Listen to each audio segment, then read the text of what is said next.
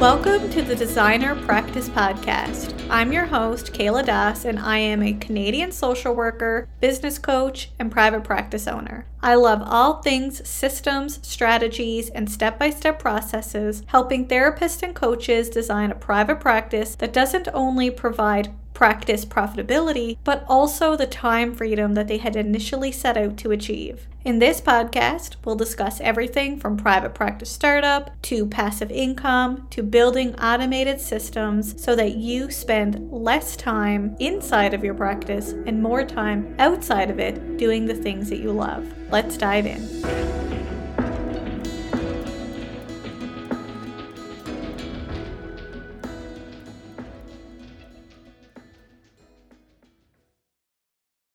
Today's podcast episode is sponsored by Jane app. Before we dive into today's episode, let's chat about Jane. Jane is an all-in-one practice management software that can help you manage your practice with a suite of features that makes it easy to meet with individuals, couples, and families. Jane is easy to use even for the least tech-savvy user. Reliability and security are important parts of running a private practice, so Jane is both PIPEDA and HIPAA compliant, and your data is stored safely in the country that you practice, so no matter where or how you practice, Jane is always with you in the most secure and helpful way possible. Whether you work from home or in an office, you can be confident that you'll finish your session notes quickly and securely. Wherever you have Wi-Fi, you have Jane. And Jane's support team is always ready to lend a helping hand. You can learn more at kayladas.com/Jane. That's kayladas.com/Jane. And when you use the promotional code EVASPARE1MO, that's EVASPARE1MO, you'll receive a 1-month grace period on your new Jane account. So check out Jane today. Welcome back to the Designer Practice Podcast, and I'm your host, Kayla Das. Procrastination is one of the biggest blocks that prevent business owners from moving to the next stage of their business. And I think we can all agree that we've all procrastinated at something in our lives. I know I have.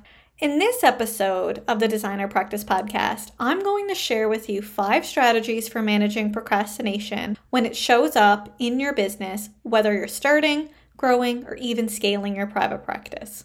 However, we first need to understand where our procrastination is coming from and why it is happening. Although I believe we all have procrastinated something at some point in our lives, we don't actually procrastinate the same things. And that's because there are 3 reasons on why we procrastinate. And when we better understand ourselves, we can better understand why we're procrastinating, and we can also choose the best strategy that fits that reason.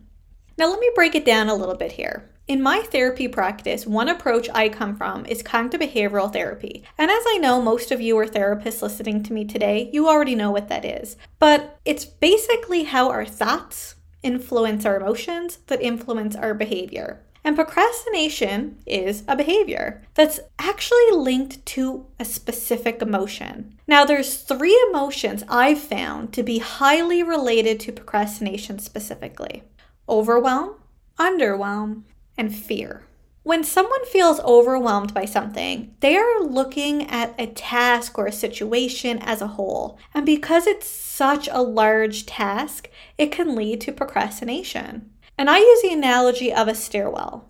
It's like you're at the bottom of the stairs and you're looking up at a staircase of 100 steps, and it seems like a daunting task to reach the top, but the best way to do it is take step by step. And as we get closer to the top, it gets easier. However, when we're at the bottom, it seems so easy to avoid taking the task on because it seems so overwhelming on how to get there. Whereas when someone is feeling underwhelmed by something, they really just don't enjoy the task and may not find meaning or purpose in that task. And as individuals, we are all underwhelmed by different things, right? What I might enjoy, you might not. And what you enjoy, I might not. So of course, what we find underwhelming could be very, very different. Even if we know we quote unquote should be doing something or that this specific task should be done, it doesn't mean it's something that we actually enjoy or are energized by. So we procrastinate. And then finally is fear. And this is also where perfectionism comes into play. There's a lot of research showing how perfectionism and procrastination are linked. But really, when someone experiences perfectionism, it's really connected in fear. A fear of making a mistake, or dare I say, fear of not being perfect. But it's not just the fear of making a mistake that people procrastinate. People procrastinate all types of fear. Fear of failure, fear of what other people will think, or otherwise fear of judgment, fear that they're not good enough, or in other words, they experience self-doubt and imposter syndrome, among just a few of the fears that we could talk about. But when we fear something, procrastination can also set in. So really, the first step of managing procrastination is to understand why you're procrastinating. Is it because of overwhelm? Are you overwhelmed by something? Are you underwhelmed by something? Or are you fearing something? And then based on the reason, then you can choose a strategy that best helps manage that particular issue. Because one of the biggest issues is that we assume all strategies are going to work for us. But unless we know why procrastinating is happening, implementing just any strategy, especially if it doesn't align with that specific reason, might not work. So let me share with you 5 strategies for managing procrastination that I actually use in my business. And I'm going to give you personal examples of each individual reason and how I've overcame those specific issues. So let's start with overwhelm. The first strategy is to break down a task, specifically a bigger task, into bite-sized manageable tasks or steps. When you take the time to plan the steps needed in order to complete a larger task, you create a roadmap for yourself, and in turn helps guide you through that specific process. Larger tasks can almost always be broken down into smaller tasks that mask as one. So let me give you an example of a situation in my business and how I've used this strategy.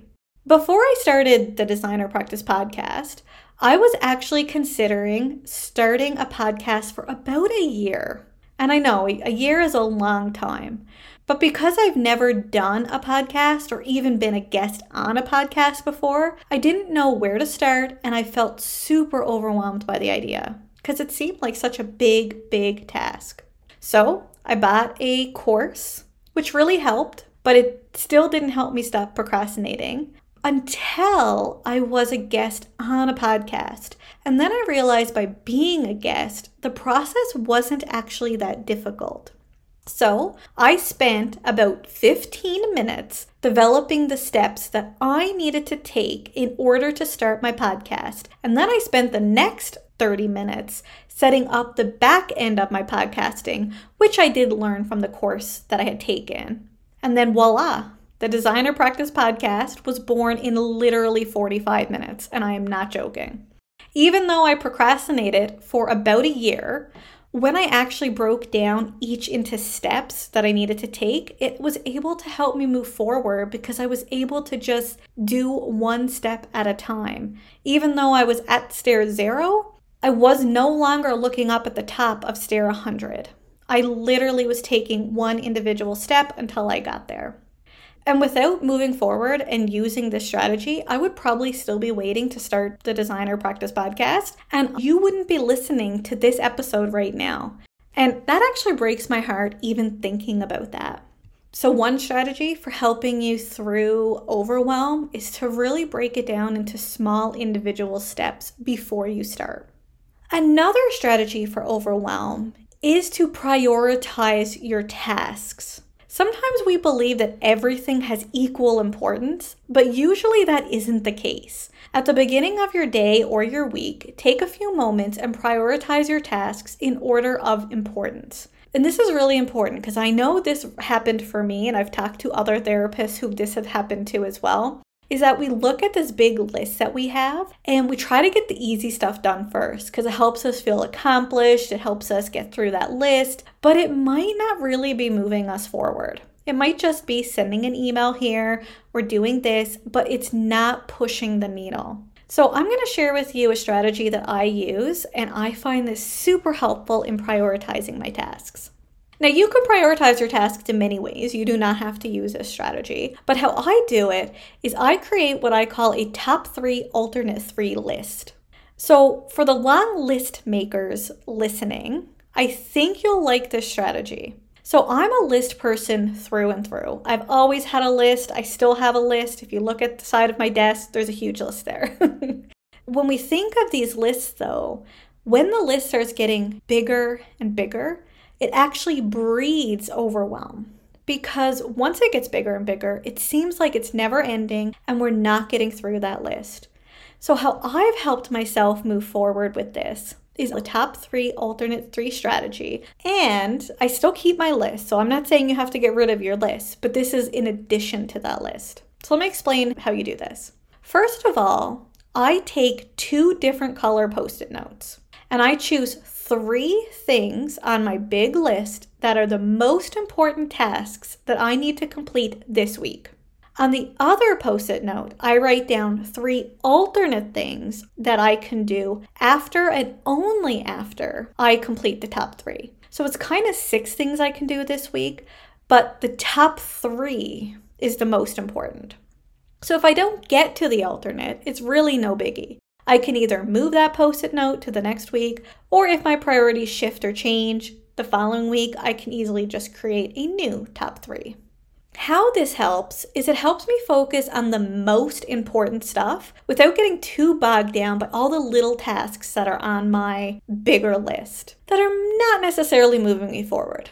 It also helps me focus and feel more accomplished because I can certainly get 3 things done this week.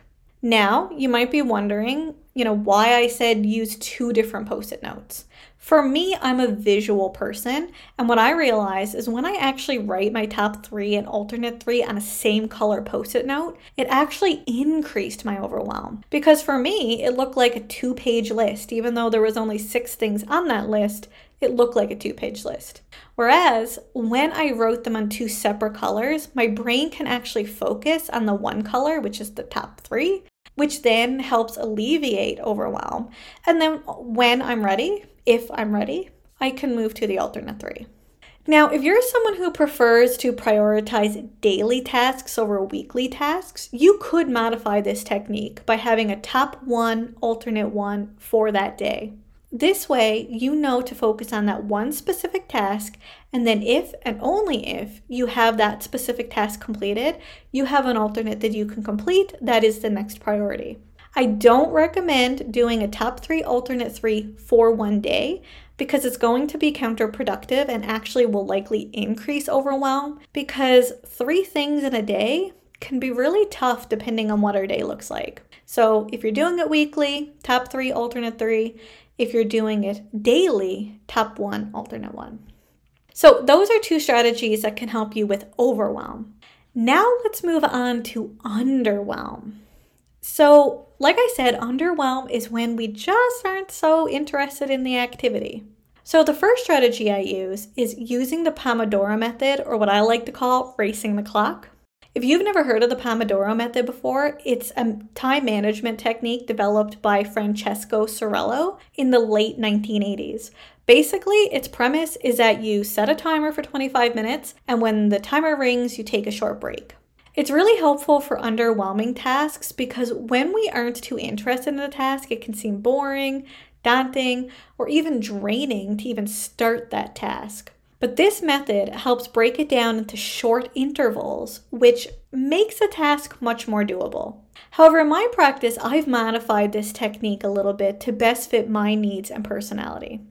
So the Pomodoro method says to set a clock for 25 minutes, but I actually set it for whatever time that I feel like I want to work on something, as long as it's less than 30 minutes.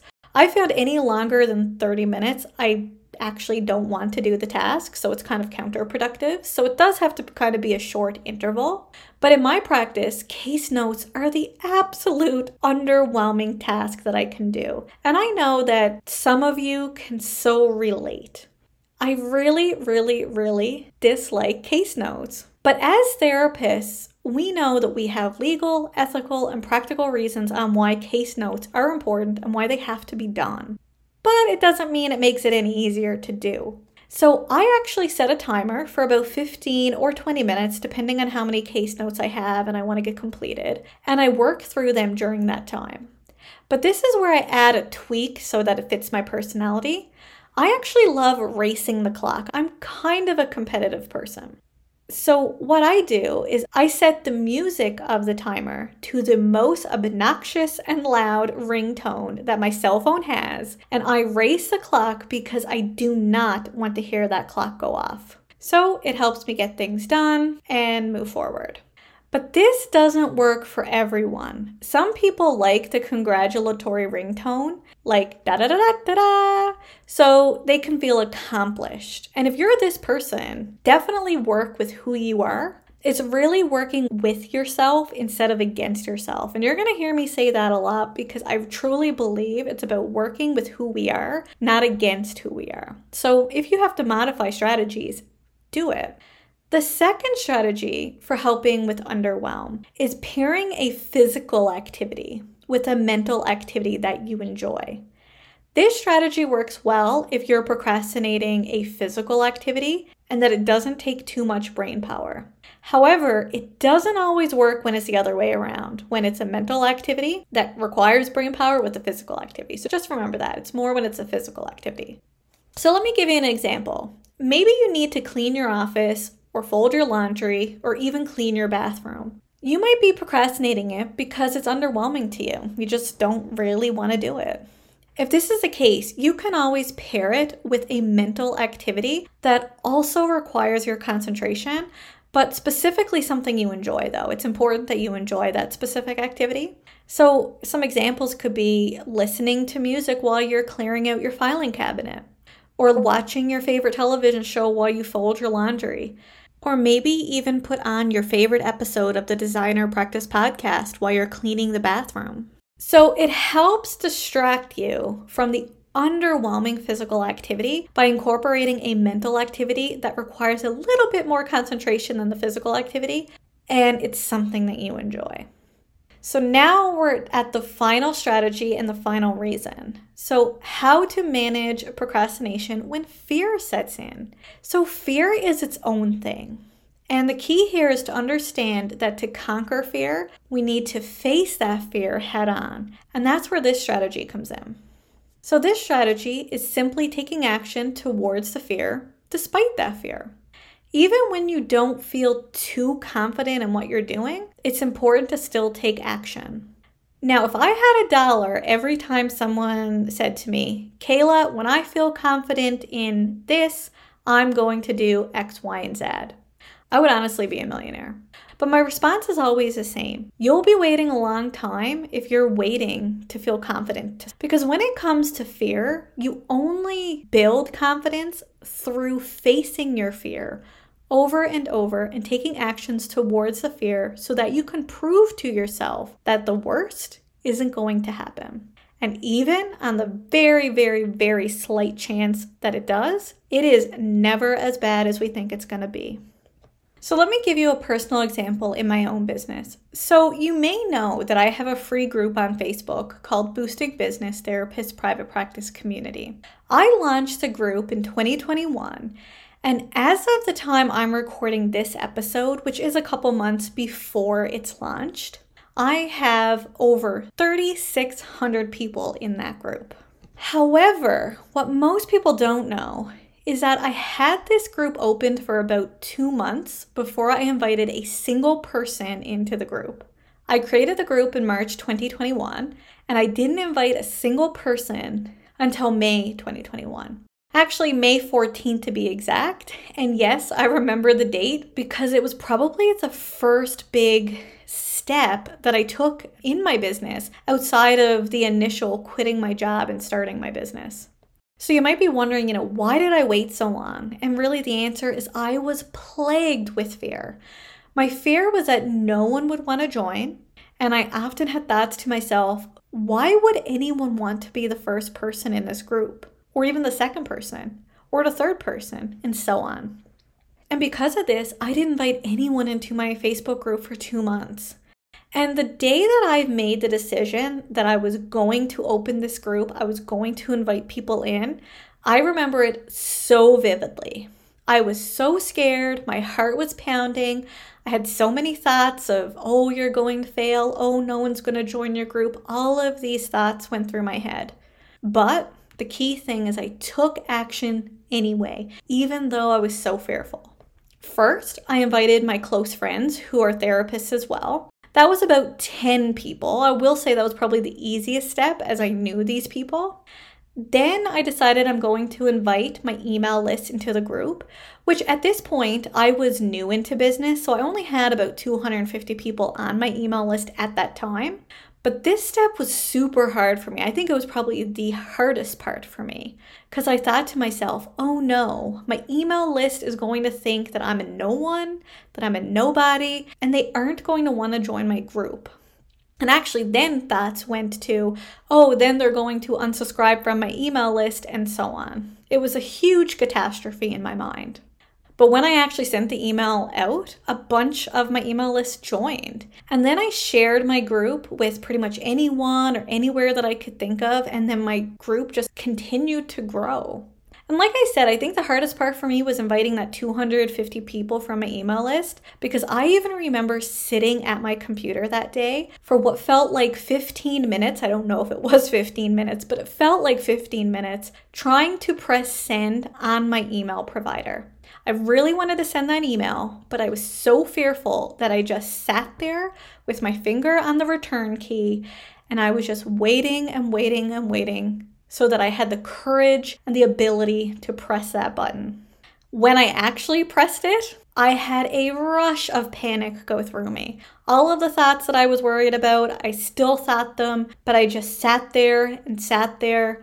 And after a while, people started joining the group.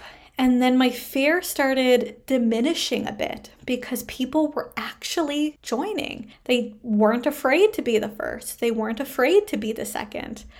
And people didn't unsubscribe. Yeah, sure, there might have been one or two. I can't even remember. That was totally not on my radar. But for the most part, it went well. But it wasn't easy. And I think that's the key here. I still experience fear. I still did it. I feel a lot more confident today because I took that step. And now me sharing this with people is a no-brainer. I can do it. It's easy. But it caused me fear. And this was probably the second best thing that I ever did. And you might ask me what was my first? And going back to putting my resignation in to start my private practice full time. I was so panicky, so fearful for that too. But I can tell you both of these things that probably caused me the most fear in my entire life. I do not regret either decision, but it definitely caused me a lot of fear. So the key takeaway here is you need to take action despite that fear, because you build confidence by doing something over and over. You don't have confidence just out of nowhere, especially if it's something that you're fearful of. So start taking those steps, start moving forward. And although you might not be starting a group, this shows you that my biggest fear actually ended up showing the opposite. I grew a group from 0 to 3,600 people. And that's a huge accomplishment in my mind. So take actions towards the fear, because confidence is built by taking the actions over and over, not beforehand. So there you go. These are the 5 strategies to help you manage procrastination. Now, I want to say there are so many more strategies out there, but I definitely believe it is important for you to first identify the cause of your procrastination. Is it overwhelm? Is it underwhelm? Is it fear? And then you can choose your strategy. Because when we try certain strategies and they don't work, it's so easy to internalize that I'm the issue or nothing will work for me. But it's likely we are trying a strategy that isn't applicable for the reason on why we're experiencing procrastination. And even if you are using a strategy that's for that reason, not every strategy fits every person, and not every person likes or agrees with all strategy. So it's about finding a strategy that works for you, even modifying some if you have to. That's what I do. and then make it work for yourself, because it's important to work with yourself, not against yourself. So I hope you enjoyed today's episode, and if you did and you're listening on a major podcasting platform, I would be eternally grateful if you would leave a review so that other therapists and coaches know that this podcast can help them as well. Thank you so much, and until next time, bye for now.